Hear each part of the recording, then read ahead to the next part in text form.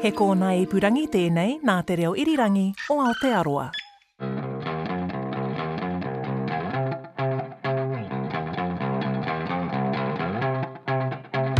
Welcome to the final episode of Not Your Average Cricket Show, where we're hitting traditional cricket commentary for six. I'm Zoe George. And I'm Justin Gregory. We're following all the action from the ICC World T20 in the West Indies. We're bringing you analysis, cricket puns, history from the Cricket Museum and guest hosts. And you can also join in the conversation on the RNZ Vox Pop app or email us, cricket@rnz.co.nz. You can also find us on Apple Podcasts, Stitcher, Spotify, Radio Public or at radionz.co.nz/series.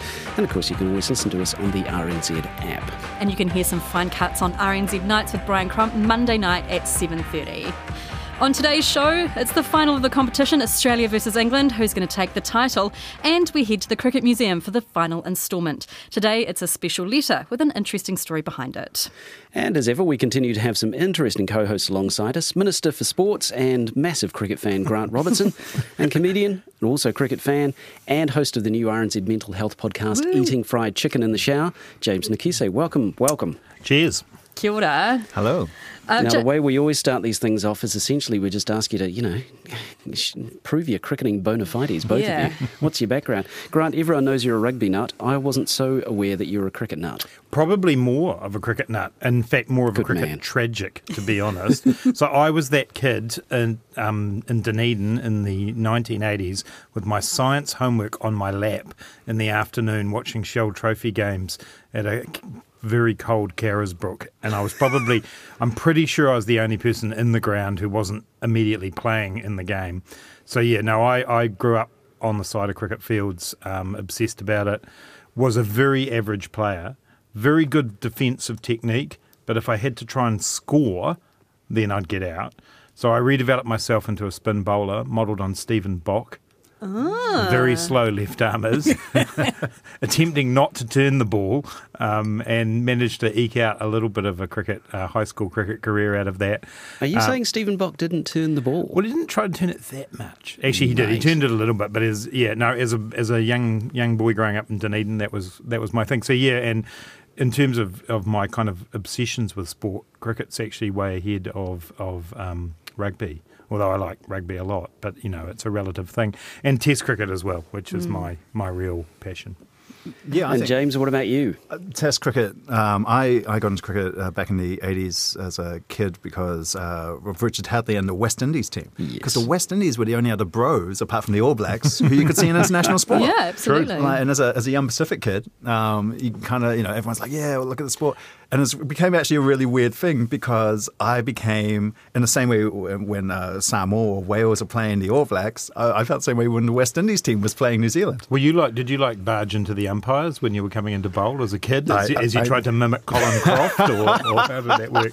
Well, Malcolm Marshall for me. I loved Malcolm Marshall. Class. I think if I'd been taller, I would have loved to have been, like old Big Bird or even like Ambrose. I mean, Ambrose I also loved, but I was way too chatty to be a Curtly Ambrose kind of player. But so I was a bowler. And I loved the science of bowling. I loved figuring out a batsman. Yeah, because by the time I finished high school, it was the captaincy that I loved and the tactics of moving the players around the field and all of that. And actually, by the time I finished, that was really what I got out of cricket. And we, huge victory for the King's High School, 3rd 11 over the Otago Boys High School, 4th 11 on the bottom field at King's High School. Yes, go team. Yeah, all done by the fact that I knew that the groundsman used to smoke when he was rolling the pitch on a Friday, and he'd sometimes roll the butts of cigarettes into the pitch, and they'd form this little ledge. And if they were just at the right place outside off stump, my very slow left armers could turn violently. And, true story, I bowled out Ian Bilcliffe, who went on to play rep cricket and international cricket for Canada, actually. I bowled him out when he was about 4 years younger than me because I hit the ridge caused by the cigarette butt. So there you go. What a story. I love that the politician used inside knowledge. That's right. It was basically a total rort, well, today was the final of the ICC T20 in the West Indies. Australia versus England. A few of us had a prediction that Australia would win in the last in the last podcast that we had. Justin, I think you picked England, didn't you? Myself and Grant Elliott, we picked England, and I said at the time I get everything wrong, and I was You were right. No, I thought England had worked out how to bat on these pitches, and Grant made the point that they play on low, slow pitches at home, so he felt they might be more at home here. We both thought that was a decent call. We both thought Heather Knight was going to have the tactical edge over Meg Lanning. We were both wrong. Well, England actually won the toss, elected to bat first, but they were bowled out for, 104? And Oz were able to chase it down and won by 8 wickets. England were 105 all out after 19.4 overs, so they didn't even use their full 20 overs. No, they didn't. It was an unchanged team from the English from the semi-final. Something that I found quite interesting before the game even started was that one of the female commentators was standing on the pitch in high heels. Is that like a version of that thing Tony Gregg used The to do with key the test. keys? Yeah. Maybe. Can you get your heel into the pitch? Yeah. Interesting concept. I would love to see male Tony commentators Gregg and wearing I- heels. Yeah, I think Simon Dill would look quite amazing a pair of red stilettos. Well, he's got the pins. Oh, he does. Yeah. But as you say, England won the toss. They did. Heather Knight decided to bat first. Now, this has gone back and forth in the competitions. Most people have been picking, bat first. Conditions only get a bit tough later on. That's true, but they got tougher for the side that bowled second. Everyone was talking about the dampness at the ground, the lack of wind, how much dew there was on the surface. Australia really struggled with a wet ball in their innings, but England struggled more when they were bowling later on. Was that the right call, do you think? Well, I mean, Grant Elliott said the other day that, you bat second and that he would choose to bat second, so that's probably lucky for Australia. Their fielding was atrocious. They had hands like a digital clock, some of those ones. Terrible cricket puns. But there were moments of brilliance when there were fantastic catches, but there was like 5 drop catches, a number of missed run-outs. There was one spectacular run-out direct hit. But yeah, overall, I was a bit kind of underwhelmed by Australia's fielding. I was underwhelmed by their fielding. Their bowlers stuck to their task really well. That's true, they did. And yeah, it was, I don't know. There was almost a hat-trick there as well, which Winfield just played. Was it Winfield? No, it was Wareham from Australia who had the hat-trick. But unfortunately, that wasn't to be. There's only been 9 hat-tricks in T20 cricket across the board. Did you know that? Is that right? Yeah. So, is Sophie Devine one of those? Oh, I don't know. I think she might be, maybe. Yeah. Let's say she is. She's good enough to be. Yeah. I counted, you're talking about the missed opportunities. If you count the missed review that Australia didn't take, they put down 8 opportunities. Nasser Hussain, the former England player and one of the commentators, was saying that England should be all out for 90 by now. Instead, they're da-da-da. He's quite right, but he's possibly being a bit generous.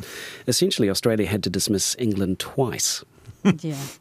There's some of that World Cup finals jitters. Yeah. Yeah, you could tell they were nervous, both teams, both sides. And yeah, it's really hard in that kind of context, playing on an international scene in front of cameras like that and trying to get yourself centred. But, I guess it's like doing a stand-up show in front of a big crowd who don't like you or, Yeah, I mean, I've done James that quite gig. often drops at least 8 catches in his routine. Yeah. Most definitely. I think once very famously at Parihaka, I managed to make 5,000 people at a Festival of Peace hate me. And that's quite an achievement, really. At a Festival of Peace, that's really quite an achievement, isn't it? The lesson there is don't try and fill the space while herbs are tuning up, because they're old men and it's going to take 50 minutes that you don't have.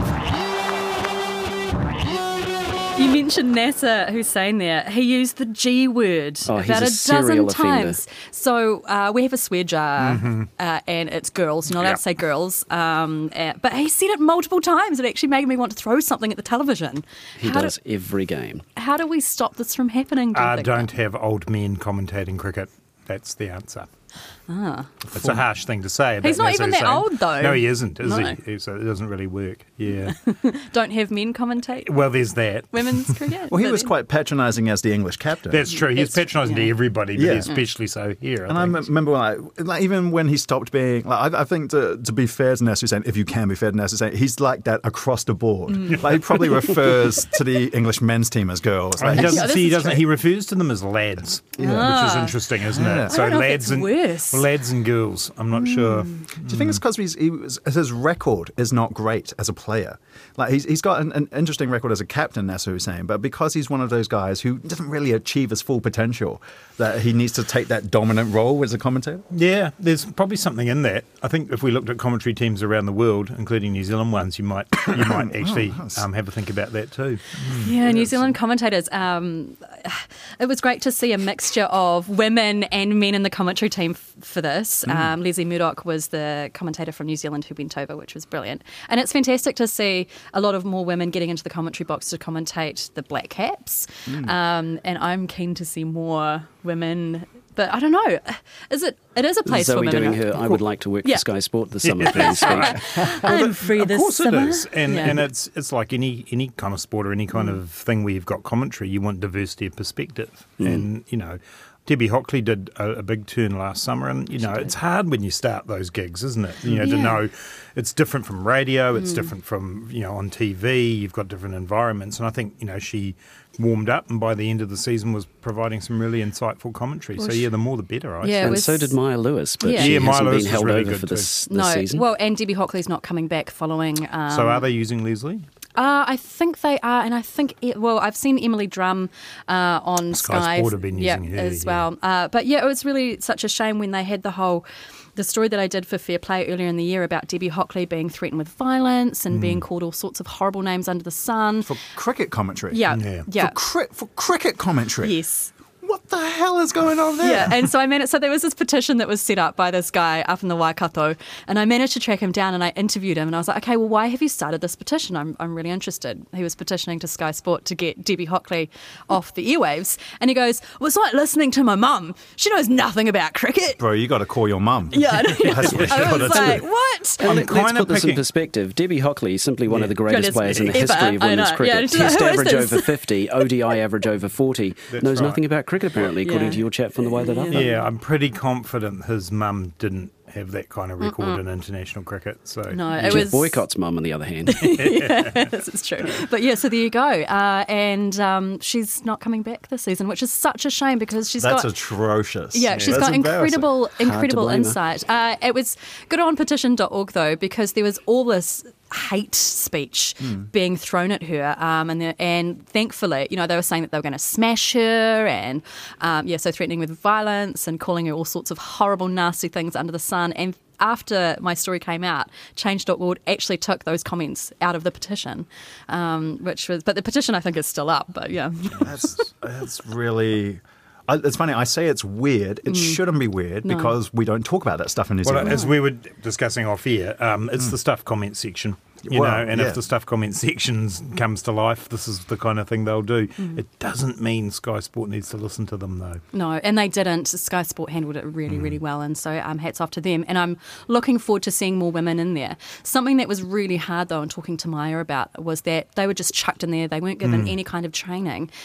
So no wonder they struggled and found it really hard, because they're not broadcasters, they're cricketers.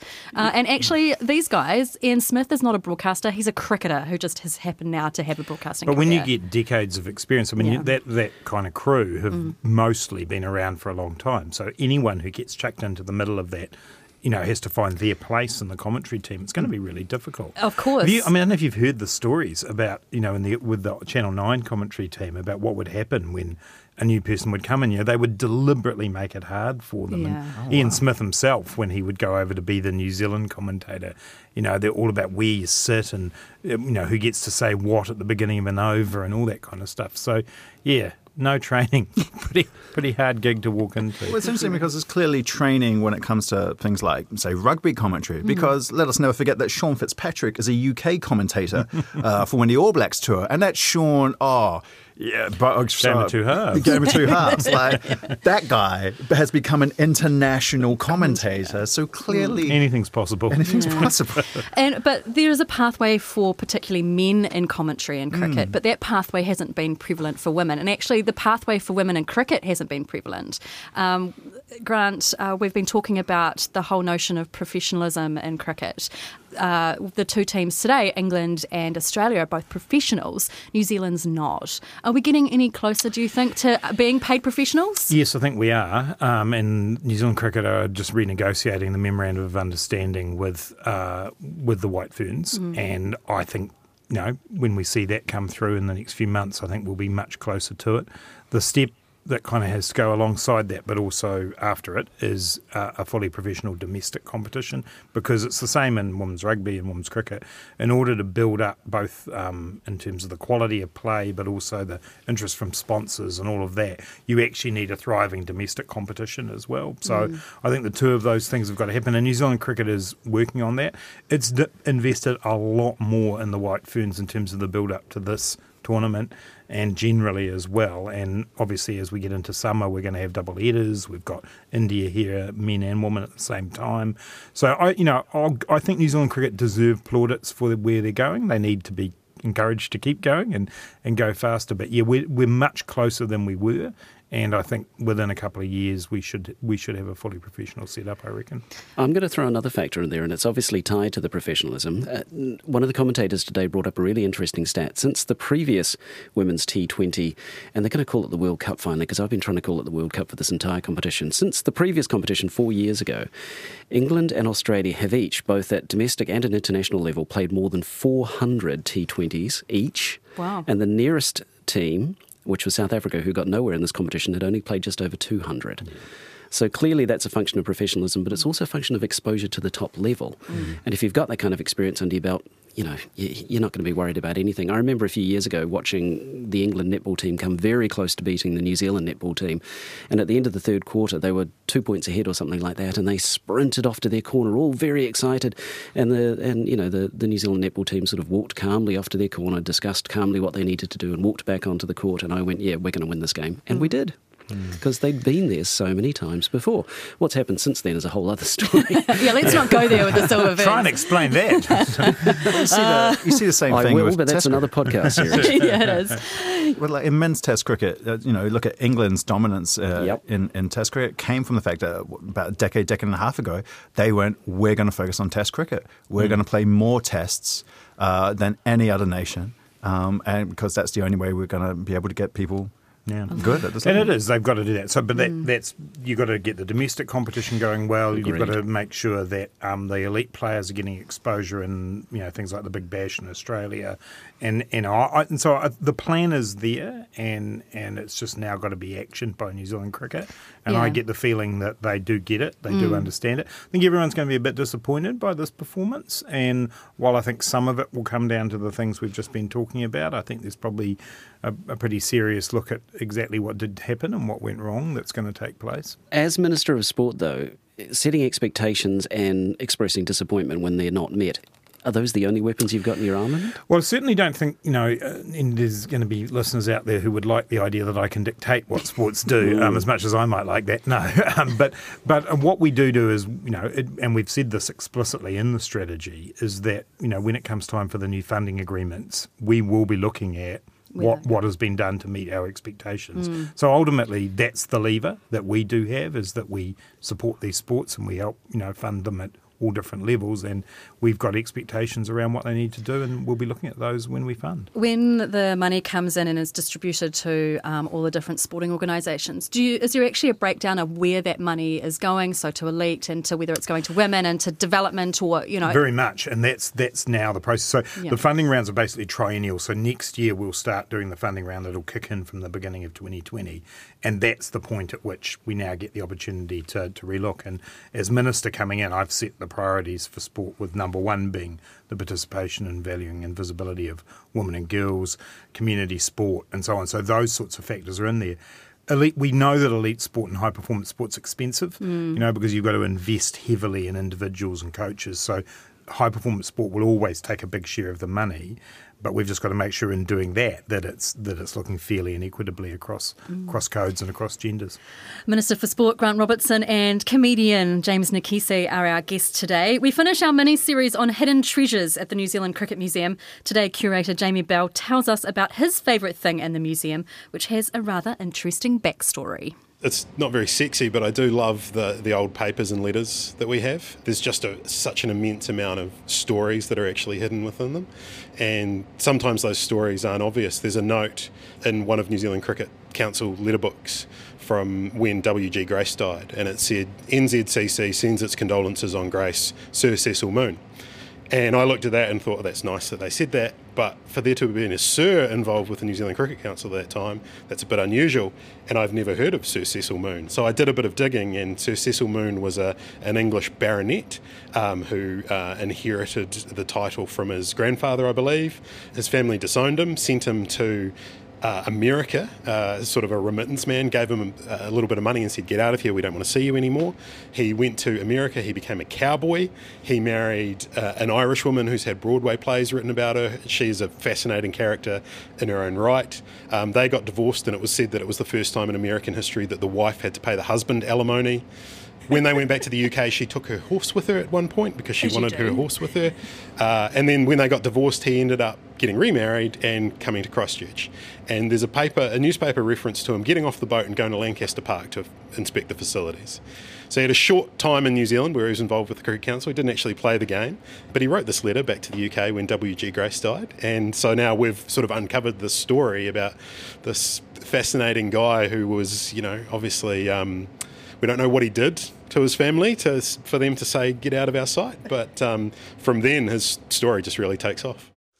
That's New Zealand Cricket Museum curator Jamie Bell talking about a letter about W.G. Grace's death. We're joined in the studio by Minister for Sport Grant Robertson and James Nakise, comedian, both huge cricket fans. Second innings of the final of the Women's T20 World Cup. England set 106 for Australia to chase down. Did you think, Justin, that was a defendable score? No. They needed to take wickets right from the start, and they didn't. I thought Eccleston, the England left armour, was causing problems. But really, no. I mean, Healy had a slightly slow start, and then suddenly she was away, as she always does.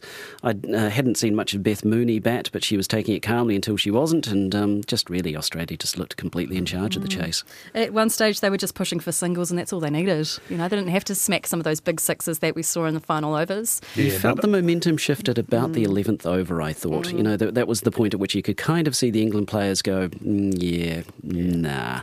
And Australia had some momentum underneath them, and they were away, and it was just very clear which way it was going to go.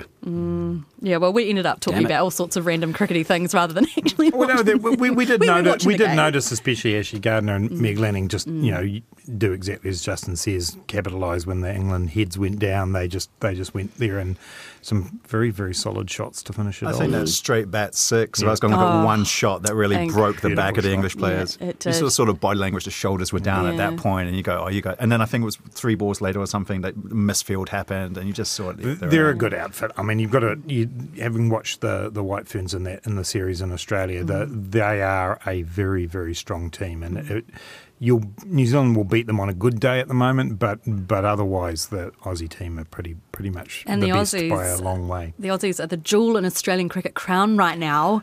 So not a lot of other jewels in that crown right at the moment. But isn't it interesting to think of, like, as a New Zealand cricket fan, when people might look at the result that New Zealand's had in this tournament, and then go, oh, wow, so we're not going to be as good as Australia. It's like, oh, hold up, my friends, and let me take you back to 5 years ago, or 4 years ago. It's like I say, you put the investment in, you put the money in, you put the program in, the results do come. But there's a great target for us, which is that we're hosting 2021 Women's Cricket World Cup. So that is the Women's Cricket World Cup, Justin, just so you know which one it is. Yes, they announced the name change, and I'm very pleased about it. And so in 2021, so for me, that's got to be the target from here for New Zealand cricket, to say, well, we're hosting, this is going to be a massive opportunity, February 2021, and let's build towards that. And so what's the government's involvement of making that happen? So the good thing about those ICC sanctioned tournaments is that ICC mostly take care of the costs that surround them. What we want to do, and what we are doing, is working with New Zealand cricket on legacy stuff around it, participation, how do we get non-traditional groups involved in cricket, that kind of stuff, which is actually where a big chunk of our funding for New Zealand cricket goes anyway, but trying to build that around that 2021 tournament. It's massive for us because, as I say, the ICC do come to the party on the core costs of the tournament, so we can look at our investments to be able to support them. And the final was meant to be at the Basin Reserve, right? I'm not sure that it's been announced, Zoe. Okay, well, a little birdie told me. Now, Grant. Well, then, talking about the Basin Reserve, as we always do here on I know, poor Justin, because we love the Basin. Well, I tell you, Justin, you just get yourself a cricket venue in Auckland that you can play international cricket properly at. Hello, I'm talking to the Minister of Sports here. Mate. No, I think you need to talk to Phil. You need to talk to Phil Goff. Than I do. You need to talk to Phil Goff about Speedway in Western Springs. Former Labour Party leader Phil Goff. The Basin Reserve, so I have another podcast called Fair Play, and this week just gone, we recorded it and we did a big story about the insufficient toilet facilities at the Basin Reserve. So long story short, there's twice as many men's toilets as women's. There's not very many accessibility toilets, and the council has put in this $7 million to upgrade the museum stand. Now, no public consultation is happening around the toilets, and so I wanted to know why, and you can find more information on rnz.co.nz/series, and it's called Fair Play. This week we had MP Lewis Warland. She was my co-host, Disability Rights Commissioner Paula Tesoriero, and Wellington City Councillor Fitzsimons. Currently there are only about 37 toilets in the entire Basin Reserve. After the redesign it's going to be 57, but according to the MB Toilet Code and Compliance calculator, they need at least 100. So, Grant, what's your take on toilets at sports grounds? Yeah, I'm gonna plead the fifth on that. Look, the Basin Reserve rejig does have to kind of future-proof it, and so clearly these are the sorts of issues that they need to be thinking about. It is such a brilliant place to watch cricket, and we want to make sure that it's able to be accessible for everybody. And I'll just continue to make sure people don't plough a road through it, which is the biggest issue that Wellingtonians face at the with moment. the ground. It's so true. Yeah. My view is it could be utilised more than it is, and I know the council's thinking about that too.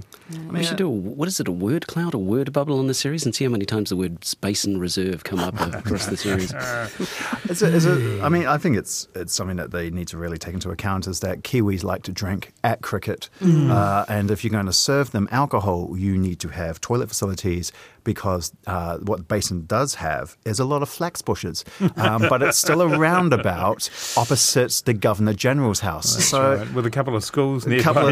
Nearby. Yes. So for public safety, you really need to get your toilet infrastructure straight, Basin Reserve. You've heard it here. Gone are the days when you would be at Athletic Park or the former Carisbrook watching a game of rugby or a game of cricket, and you had one of those little tubes going down into the concrete stands. Yeah. That's long gone. As a person who spent a lot of time on the terraces at Carisbrook, I can tell you that not everyone bothered with the tube. Oh gosh! And if you were in the terraces in Athletic Park, the terraces at Athletic Park, it was too cold for any of your body system to work to be able to go to the bathroom. James Nakise and Grant Robertson are our guests today. Okay, so Australia won. Yeah, I'm pretty happy with that result. Because they beat us in the rounds. I think that's fantastic that Australia won. They're our Trans-Tasman sisters. How about you, James, having Australia win? Is it a good thing? Has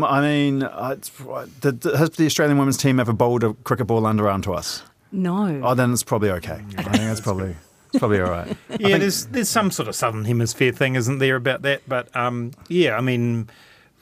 know. My overall reflection on the tournament is just a little bit of a niggle of disappointment about the White Ferns' performance. I just feel they didn't perform to their potential. I mean, it's all very well to be beaten by a better team like Australia, and I think overall India, they are in a better team, but I don't know that New Zealand, I don't think they'll be happy, the White Ferns. I think it's also got something to do with that leadership in the White Ferns as well. Yeah, the coaching, the captaining, it just hasn't been good for them in the build-up and all that change that they had in the build-up to the tournament. Yeah, and I think, I don't have any particular insight into Susie Bates's decision, but I do think that you're right. I think that it was a big call for Amy and to come in there, and I think from a team perspective, there are some brilliant players there, and as I say, I look to 2021 and think, I can just see Amelia Kerr being a household name and a hero, and we should make sure that happens. Yeah, absolutely. 2021 is when we're going to win it. I can just correct. see it now. Base and reserve, Australia, New Zealand, coming down to the last over like it did in 2000, except, we'll win again. I think it's going to be as exciting as that. I hope so. My name's Matthias. I just want to say that you should really win this World Cup. Let's talk about the competition overall, shall we? Things that went well and things that didn't go so well. For me, it was a slightly disappointing competition because of the pitches. Low, slow, took the power and excitement out of the game. Occasionally it was a little bit boring, and women's cricket has developed quite a lot of power in the last 18 months to 2 years, and that was largely missing, aside from people like Ashley Gardner today, who was able to make pace on the ball regardless of the pitch. I was disappointed by the West Indies. This was a problem in the 2007 World Cup. The pitches a decade ago for the men weren't good enough, and so I think you're right. I think that does affect the game really badly. And some of those harder wickets in Australia, you would have seen a very different result. I was very happy to see West Indies culture though at the stadiums superb. as opposed to the men's World Cup, where I think it was just a couple of weeks of everyone going, "Where are the West Indies?" So is it a core element of West Indies culture for the fiery to set fire to his backside? Is that part of it? No, and his front side And as his well. front side I think, too. considering when I was growing up, it was a core element of West Indies cricket for them to set fire to most people's backsides. It was just nice to see the culture out there, because I just remember that was my big disappointment. Not even where the guys placed. Never saw a brown face in the crowd, did you? Wow, I mean, it's. I think there is a deeper conversation for ICC and West Indies. Obviously, the infrastructure problems of West Indies cricket are legendary, and it's very sad to see a mighty power go down like that. But I think there is something they need to look at when they have tournaments there. Of hey, part of West Indies culture is the Caribbean culture. I look forward to seeing New Zealand World Cup, seeing how much of our culture is presented there as well. Well, and see, this is it. The Maori culture, for example, is not heavily involved with cricket. Yeah. But I think we need to change that somehow. Again, and that's one of Sport New Zealand and New Zealand cricket's big focus is how do we do that? I mean, there are pretty clearly underrepresented groups in Pacifica and Māori in terms of cricket, and that's got to be one of their targets. And I know Diana Pukitapu, who's on the board of New Zealand Cricket, has made it her kind of mission, and I think we can hopefully see some outcomes of that. As someone who plays kilikite with the family when I'm home for Christmas, I can tell you Pacifica has some depth there to be tapped. For the slog sweep. The slog sweep, man. That's like the Ross Taylor. People are like, why does he keep doing the slog sweep? Because he's a Samoan cricket player. That's why. It's a lot to be learned. Before we head off, it's slightly off topic, but not really. The New Zealand under-17 football team. Awesome. Legends. I think I've been going on about this all afternoon, so Zoe's indulging me here, but I think New Zealanders need to stop for a moment and think about what they've achieved. They've just made the semi-finals of a football World Cup, and there are programs around the world where under-17s especially are having money chucked at them by their international bodies, and we've made the semi-finals. We beat Japan, who won last time, and who've got a fantastic football program. Just an absolutely superb outcome. So thrilled for them, and they got Spain in the semis this week. It's going to be a good game. And I think you were showing us a video before we started of the young women just like flying the flag and celebrating. And if you're a sports fan and you want to see the passion of sports, just go watch that video. Yeah, absolutely tremendous. I just think on the world stage it'll be one of the biggest things that New Zealand sports done. It's just incredible. It is. Just before we go, one of the things we always do, and when I say always, it's when Zoe and I remember. remember to do it, is to get a pro tip from each of our guests. Now, it can be about cricket or it can be about whatever. Interpret it freely.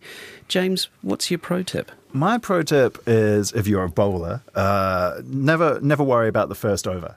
Which is probably why I was first change. But I always used to use that first. And something I learned from watching Malcolm Marshall video cassettes is figure them out in the first over and then take them in the second. Good. There's only one pro tip for batting. He'd still watch the ball. It's the only thing you need to know. The only problem is he'd still watch the ball and then play a scoring shot. I always forgot the third one of those when I was batting.